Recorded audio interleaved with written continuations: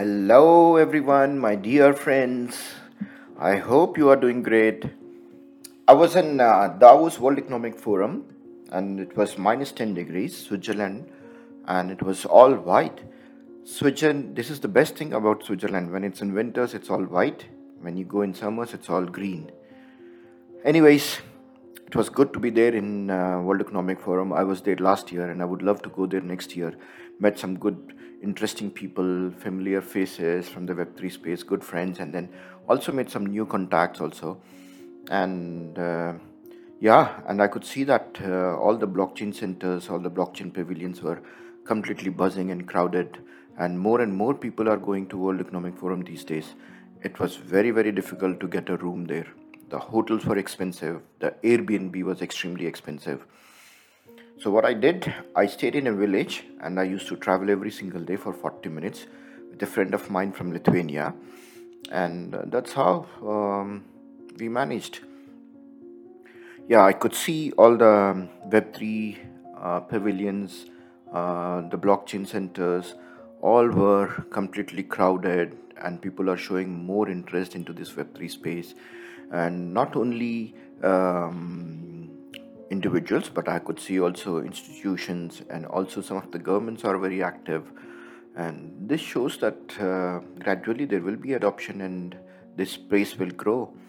Only 3 to 4% of Indian whole world population is actually into Web3 space or into cryptos, and gradually we can see more and more once we have regulations, whether it's good or whether it's bad. We can see a lot more people entering into it, especially the institutions who are waiting for the right time to enter into the market. So let's see how the future is going to be. So let's come back to Ethereum. So as we discussed, Ethereum works on proof of work, similar to Bitcoin blockchain. So now Ethereum has some problems like scalability problem, high gas fee. Gas fee is the fee that we pay for every transaction that we do on Ethereum chain, and then also the problem of speed. And Ethereum also wants to be a energy efficient chain so that it becomes ESG compliance and there can be more institutions coming into it. So so that's why Ethereum is shifting from proof of work to proof of stake. And what is proof of stake? In proof of stake, to become a validator, you have to stake your ETH or your coins. So, and if anybody tries to be do some any kind of malfunctioning or play wrongly, then these stake coins will be locked. So that's a kind of fine that you have to pay to the chain. And to increase right behavior and good performance, so they give you rewards as well. And that's how the chain works. To combat with the traffic of on the Ethereum chain and the scalability problem, so they came up with there is a project called Matic, which is started by Indian founders, and what they do actually do is they share the traffic on the Ethereum platform, and they became a side chain of Ethereum, and then on the Matic platform, which is now called as Polygon, you have less gas fee and more speed and more scalable. So how the future world is going to be, people say it's going to be a multi-chain world because there are so many chains like Solana, Phantom, and Near, Avalanche. So all these chains are competing with each other. So it's like if you have a blockchain, so it's like creating a whole country from scratch. So why am I comparing this with a country? Every country has its own boundary and every country has its own native currency. So similarly, every chain has its own native currency, but there is no boundary to any chain. So you can operate globally. So that's Web3 actually. So every country actually tries to earn more and more GDP, and every country has their own strengths and weakness. So strengths in the sense they focus on the strengths like they have mineral deposits or they are experts in technology or services or exports or handicrafts, whatever it may be, or education. universities.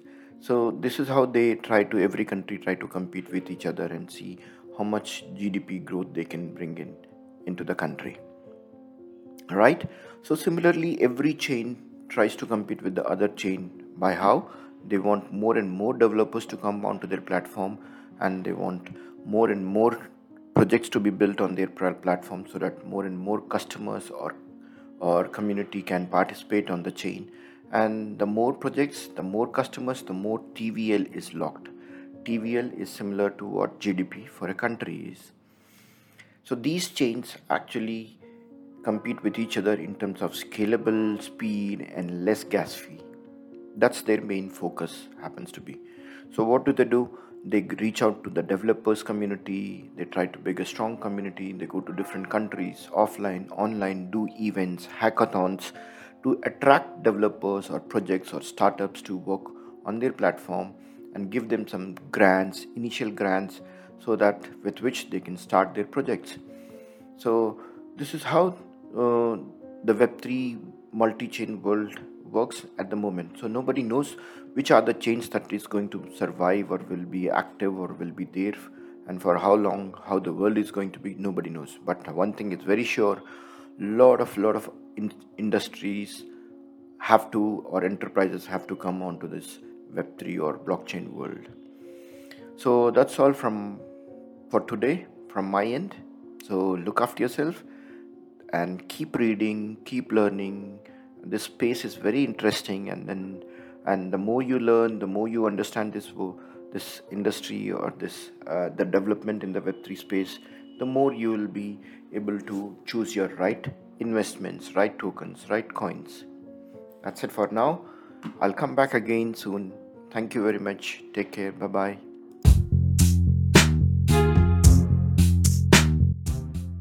Hi, my name is Sai Purna. I'm an angel investor, entrepreneur, and an early adopter of cryptocurrencies, co-founder of Bitcoin Cafe, which is now rebranded as MetaV Cafe. Please join my podcast where I'll discuss about Bitcoin and investment into various cryptocurrencies. My success mantra is learn, unlearn and relearn. कुछ बातों का मतलब, कुछ मतलब की बातें, क्या मतलब?